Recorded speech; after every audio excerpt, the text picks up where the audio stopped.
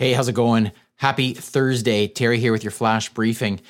If you want Lexi to really be a true assistant and you want her to be able to move around your meetings for you, well, you can do that. As long as you have synced your calendar with your Echo device, then Lexi literally can act as your personal assistant. So for example, you could simply say to Lexi, move my 8 a.m. meeting today to 1 p.m. And it's done, just like that. Lexi, cancel my 10 a.m. call. And it's done, just like that. So the key thing is to make sure that you have synced your calendars with Lexi in advance.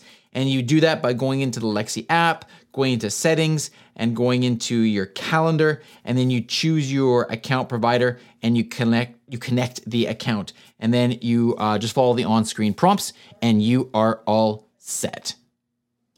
Now, I haven't done this in a while, but I'm really thrilled to be able to give a shout out to a person that left a review for this Voice in Canada flash briefing. This is Alan McHugh, and he gives it 5 stars, and he writes, best thing by far of 7 skills in my daily briefing.